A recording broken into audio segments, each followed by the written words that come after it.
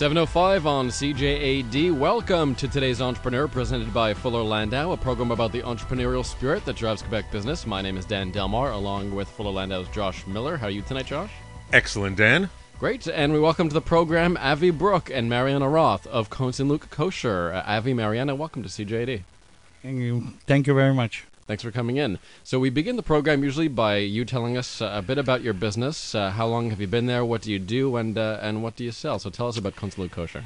Well, that's a complicated question because a lot happened in the last 6 years. But basically, Cote-St-Luc Kosher provide, to the Jewish community for the last 54 years fresh meat. And we have a top quality meat. We buy only red brand, and also we have a catering service, that also been around for the last 47 years. So basically we do meat and catering. Is this something you do all out of your retail location? Yes, that's what we do. Yeah.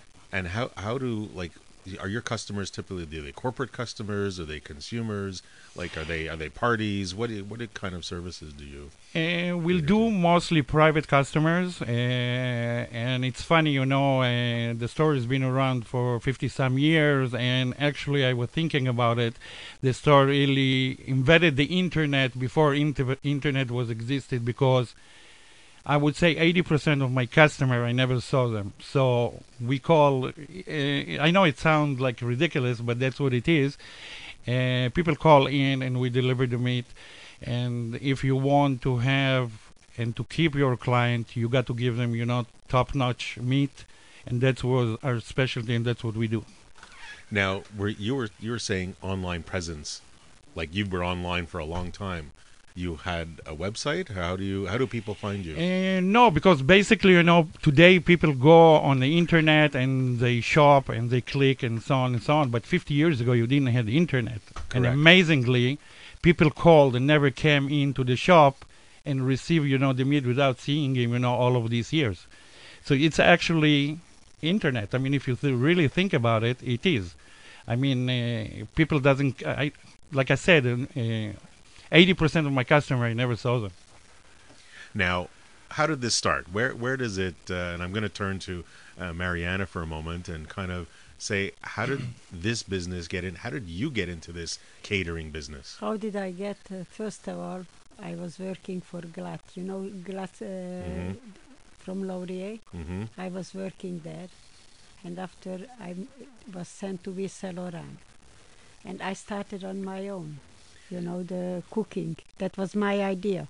Was it a store that you had started? I had a store. At first, I was partner in the stores. They had that time self-serving store, 7 store.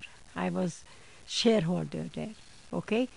And after I went on my own, I got 1 store from them. Mm-hmm. And that's where I started cooking. Because I saw people working, women's working today, so I saw a future for the ready-made food.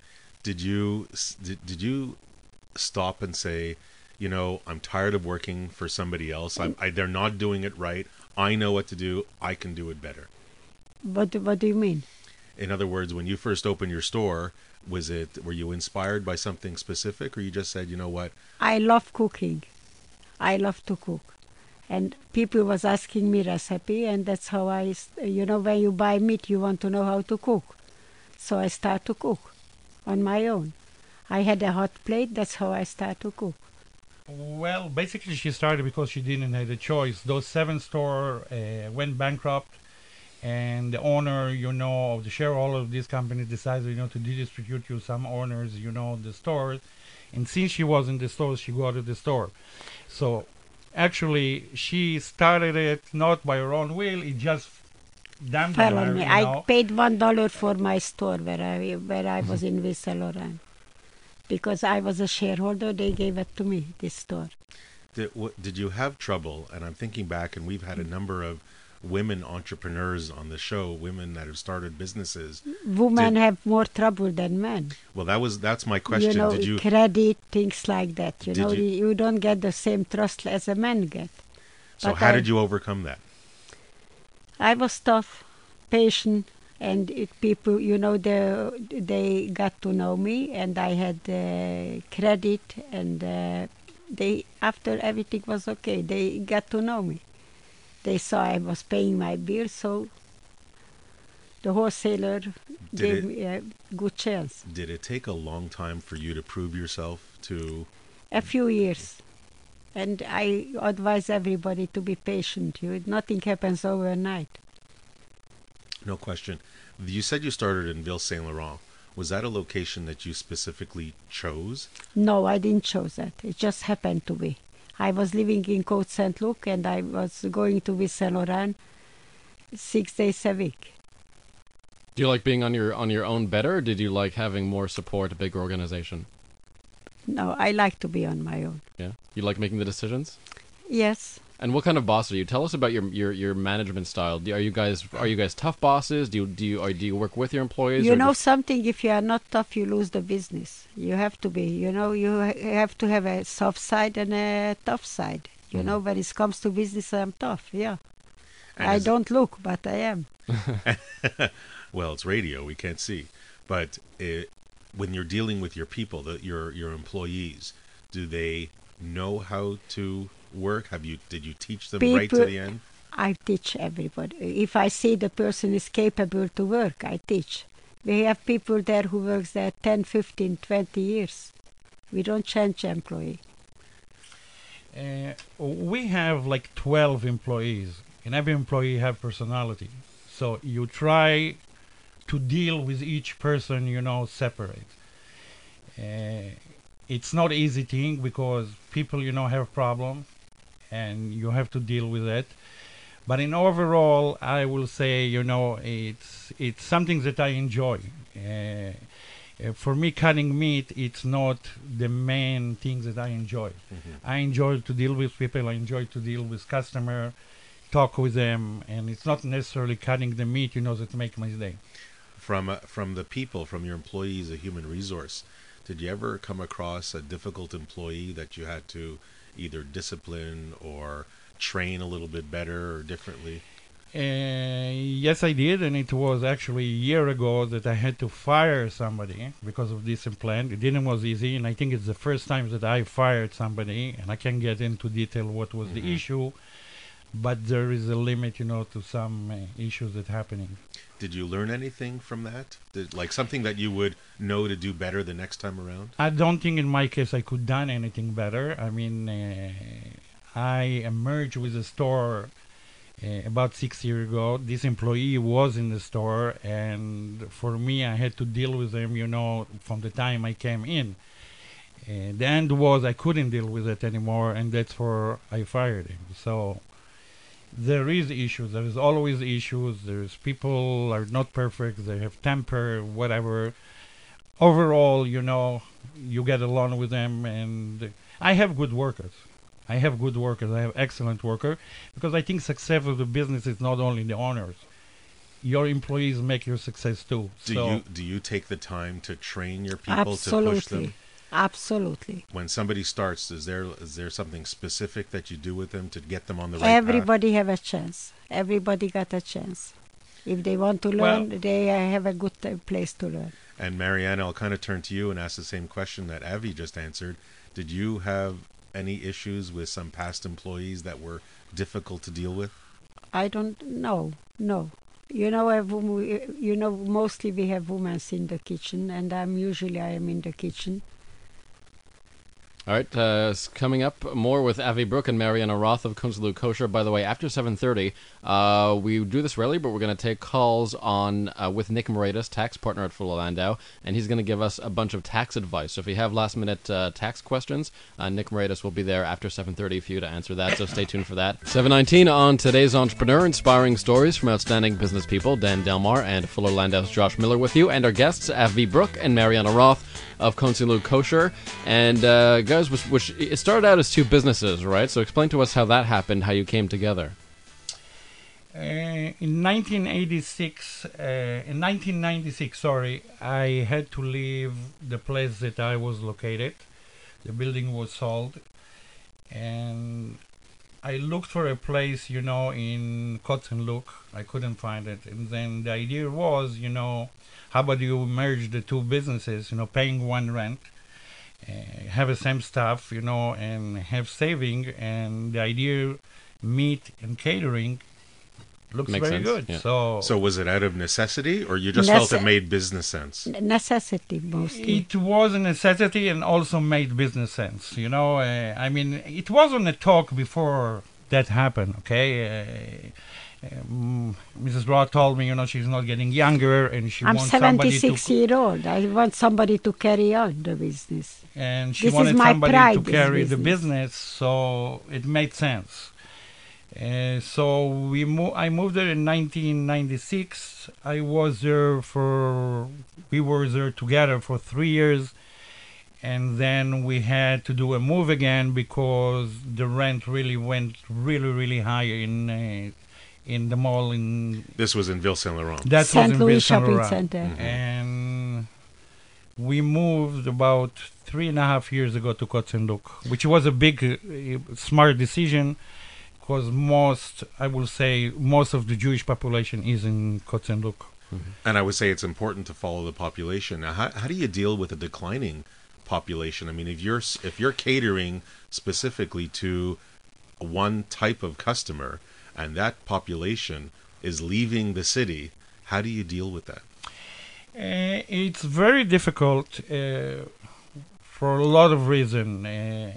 First of all, I think in 76, I think in Montreal used to be 120,000 Jews living in Montreal. If I'm not mistaken, now it's 80,000.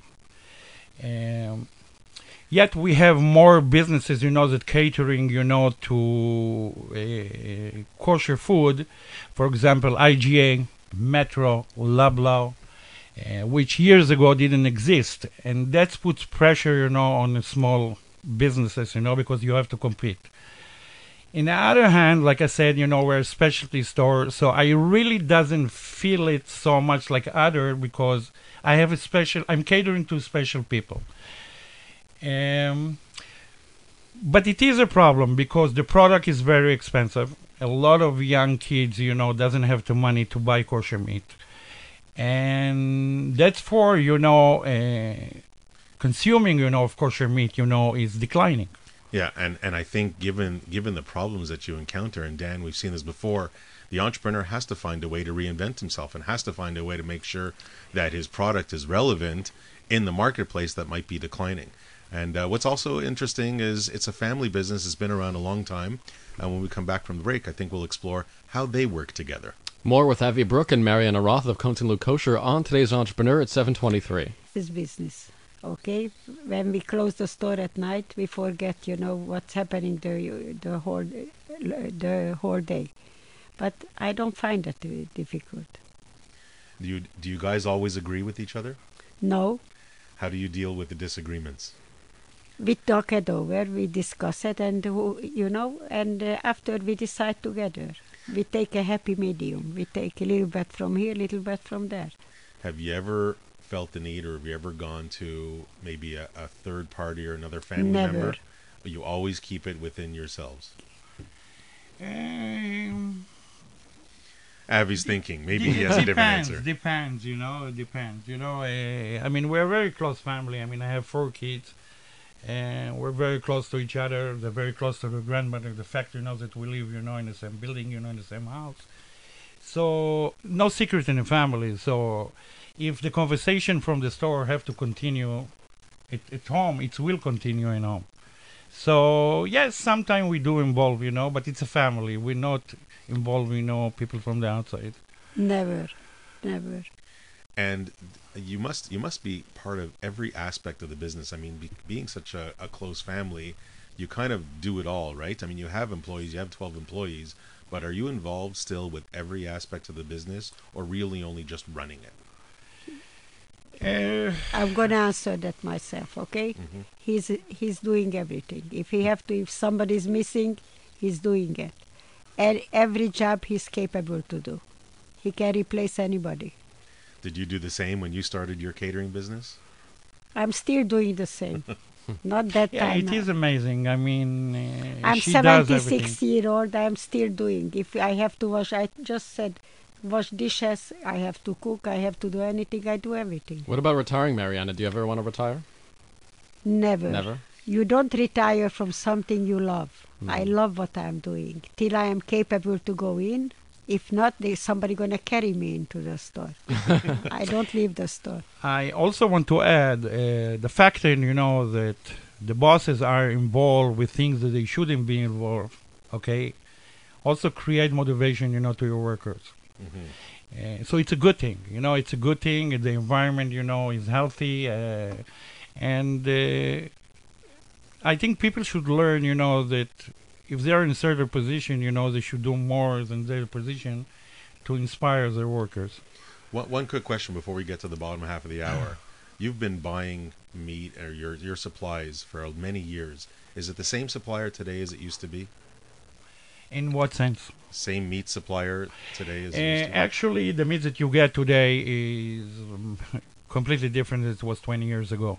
20 years ago, the amount of fat that the beef, used to come in, used to have at least 45% fat. Today, the meat comes in, it's 20%. I don't know if that's what you mean. Are you buying from the same company today as you used to buy? No, we buy some from Ontario, which we didn't before. We buy some beef from Ontario and some from Quebec. And did you find that you have to stay more on top of the buying today than you used to 20 years ago? Not really, because if that's what it is, the quality of meat is better. The only thing what's changed is the term of payments, which, if you want, we're going to get later on. All right, coming up more with Avi Brook and Marianna Roth of Cote-St-Luc Kosher. We're also going to take some calls. Nick Moraitis, tax partner at Fuller Landau, for those who have tax questions last minute. So we'll get to that after the news as well. And kind of brought it out at some point. So I kind of turned to Nick, and before we get on to maybe some of the other fun topics that everybody looks at in April, let's talk a little bit about planning for families and businesses and the next steps and what's important for families to understand when it comes to taxes in their corporations. And this becomes, I think, quite important when a business does become your life, which is it has become in your case, Mariana. And many times you would like that life to continue on to your children or around you. And Canada's great with that. It's great for the opportunities. But when it comes to passing on that business down to the next generation, there's a lot of rules. And sometimes the simplest thing, which I've seen with especially immigrant families, like my own family was an immigrant family, is an automatic, well, this is mine, so I can give it to my son, my daughter, my son-in-law, my daughter-in-law. And it's never that simple, unfortunately, because the government says, wait a sec, there's stuff that we have lots of taxes here and we need it. Children in a business is useful. Having children work in the business, you can actually pay them a salary if it's reasonable. There's nothing wrong with that. It gives them the experience. If they do attach themselves to the same business that you love and work in every single day, then the question is, well, how do I transfer that? When do I transfer that? The when becomes a whole issue, which usually the Josh the Millers get involved in more than the Nick Moraitis, because there's psychological, there's business, there's financial issues that come along from that. It's the portable couch that's heavy to carry. That's exactly right. But once that scenario has been set out where that we're looking at bringing in a child, what do we do? You're not now looking at a situation where I'm necessarily selling my business. Here's my child, and so long, child, send me my checks while I'm on the beach. That doesn't usually work that way, because the parent is still very much involved in the business. And there's that happy meeting that you're trying to get, where the child is taking over the management of the affairs while the parent is taking a step back. So what do we do? Where we don't want to necessarily do a straight buy-sell. We're forcing the child to find money. You may be paying taxes needlessly.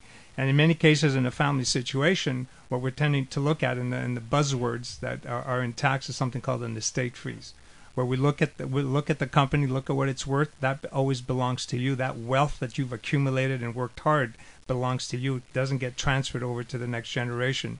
How do you determine what that value is? I mean, you have a business, a privately held business, for a long period of time, and certainly the question of value is a little bit subjective sometimes. So what have you seen and kind of the pitfalls, and how do you deal with it in saying, mom or dad says, you know what, my business is worth $5 million, and the kid says, what are you, crazy? Well, the way I get out of it is say hire a evaluator, and then but that's a simple way. We do actually look to hire evaluators, and sometimes there's a bit of an arbitration in there because the parent may see value one way, and the child may see a value another way. And usually the big difference is the personal goodwill of the parent. Is Cote-St-Luc Kosher identified with you, Marianna, or is it identified as a business that anybody can call and speak to Avery or speak to anybody else and get that service? And that's where the big value differences belong, because the child is afraid that if I take over and mom and dad are no longer there, the business plunges because I have to earn the respect of all the clients again. And that's where Josh is, where even with evaluator, usually they look at that and they try to factor in that cost. And at some point in time, there has to sometimes be a discussion. Are governments really focusing in on this? Are they? Have you seen them attack any of these values, or what do they kind of look for? Is that too difficult? It's really case by case. As a tax person, I have to be nice to the governments. The government's official point of view is they always look at what the fair market value is. Now, what is that? It's the highest price in an organized market that someone pay for the business. And when they decide to look at the value, they will bring on their own evaluators and try to judge what your business is worth. And my experience so far is they tend to come on the very high side and ignore elements that could be that could justifiably reduce your value. And that becomes an issue, always does. Now, you were mentioning trusts earlier. Let's talk timing. I mean, when do you set one up? Well, this is it. There's several ways to look at this. Usually when you're first starting your business, as you mentioned, 48 years ago, you're not necessarily thinking of the next generation taking over. You just want to get through the next week, and then maybe after that the next month, and then maybe after that the next year. And that's what your focus is. Nowadays, with hindsight and with our experience, we can come in and say, well, if you're into a business that looks like it's successful, it's going to be there, it's going to go on. What we might look at is we look at family trust to become shareholders of the business as opposed to yourself is becoming very popular. And then when do we do that? We could do it when there's children around. It'd be nice to have some children so we know what exactly that we're looking at. Or it could be even before the children are even there because of the way the trusts are at work today. But many times when the owner is ready to move is when he has something planned out. His business has been successful. He's reached a certain plateau that he knows now that he's still in the working phase. It can still grow. His children are around. He's getting a judgment call as to what his children is, and he's being driven by tax planning to introduce a trust.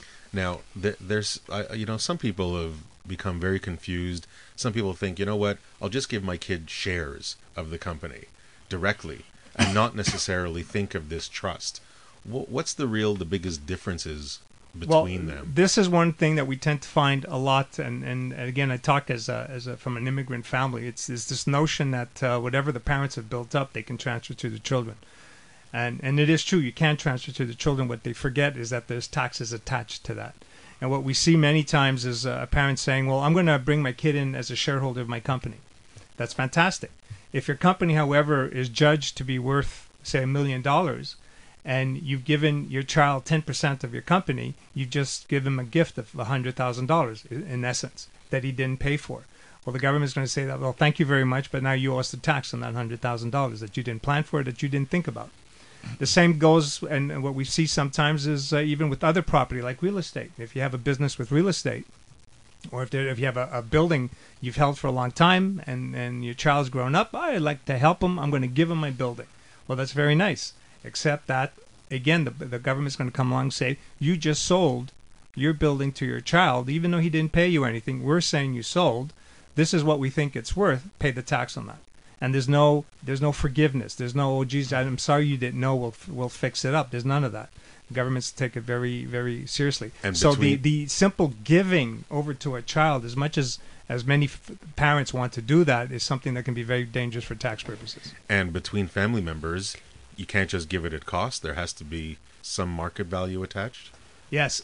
Anything that goes between family, with the exception of husband and wife, but if it goes from parents to children, from the parents to their siblings.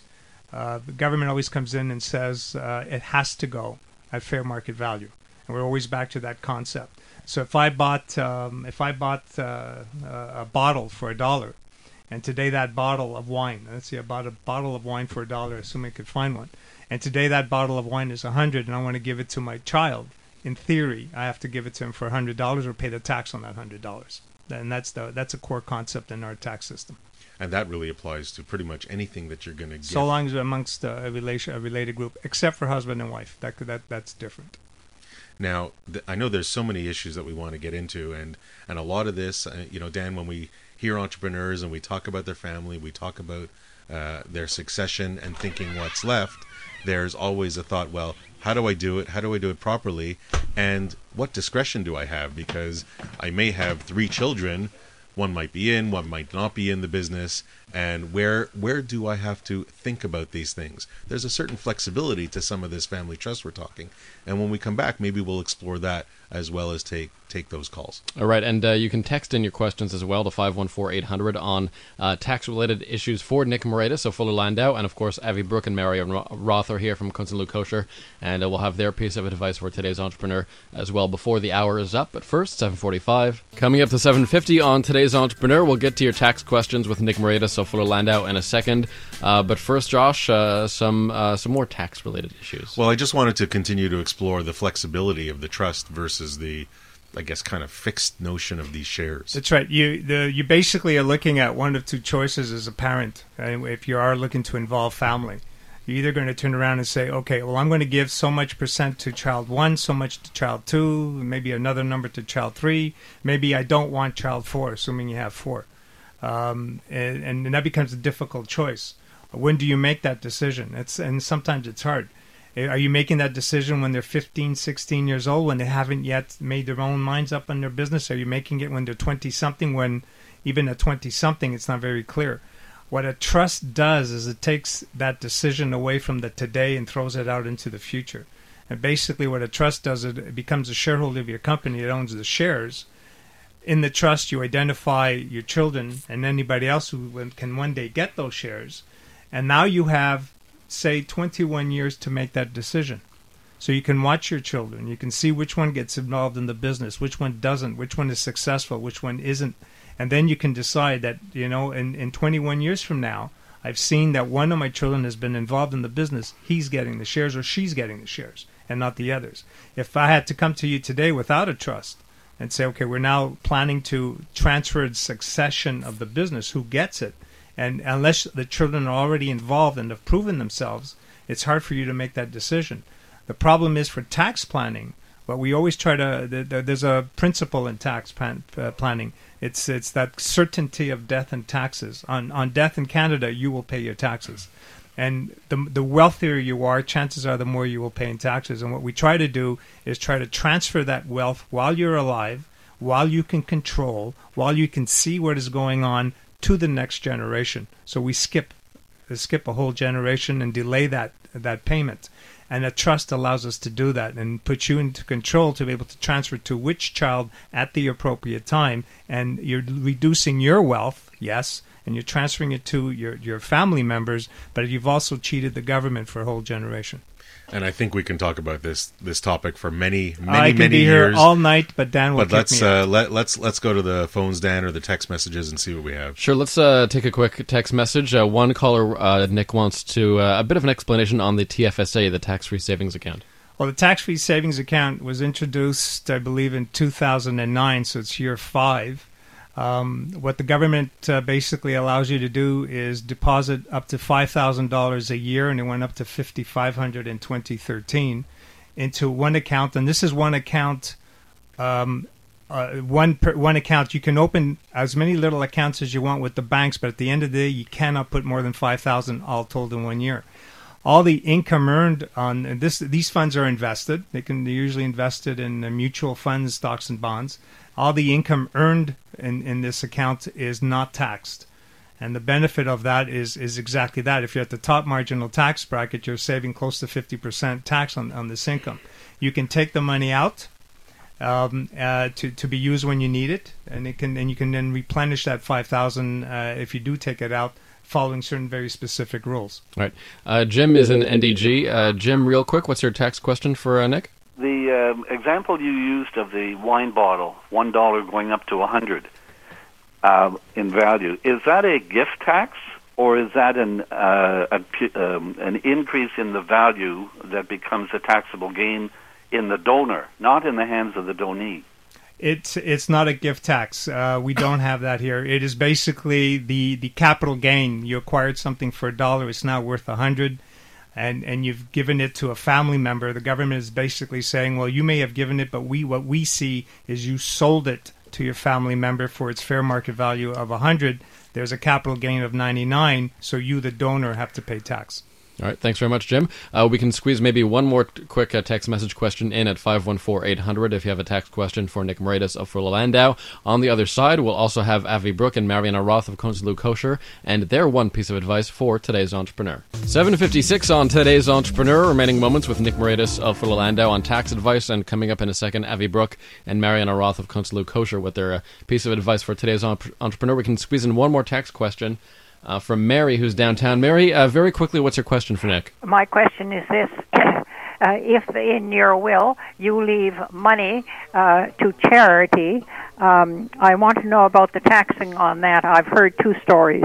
All right, Nick, what's the real story? Mary, the story that I hear, anyway, is if you've put in your will an amount of money that your liquidators have no choice but to pay to the charity, it is considered a donation in your last tax return of yourself and not that of your estate. And it would be deductible as any other donation against your income.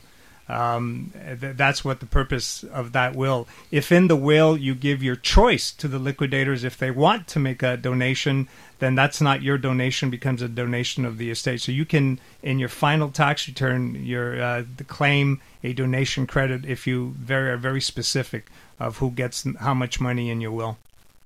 All right. Thanks very much for the call, Mary.